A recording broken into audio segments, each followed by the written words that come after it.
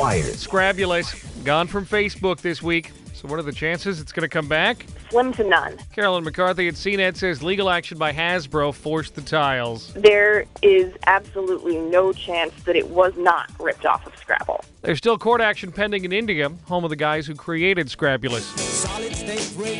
Speaking of India, sales of consumer electronics there grew by 30% last year. 17 million televisions sold, but only about less than 1 million were flat-screen TVs. Kanti Kota at FutureSource says he expects more flat screens to sell over the next 5 years.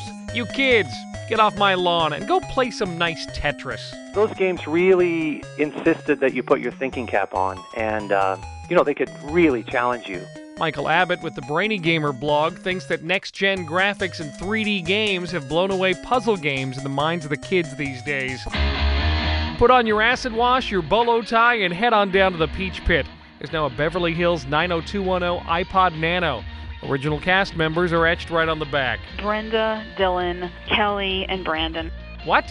No Tori Spelling. Donna really didn't have much of a screen time at the time. Ali Harrianto with ChipChick.com says you can buy one from EtchStar. I can't believe this. Even Brenda would like my blog. You're trying to lose your bimbo image. I honestly don't think this will help. MyNorthwest.com/wired. I'm Jim Valley, and now you're wired on News Talk 710 Cairo.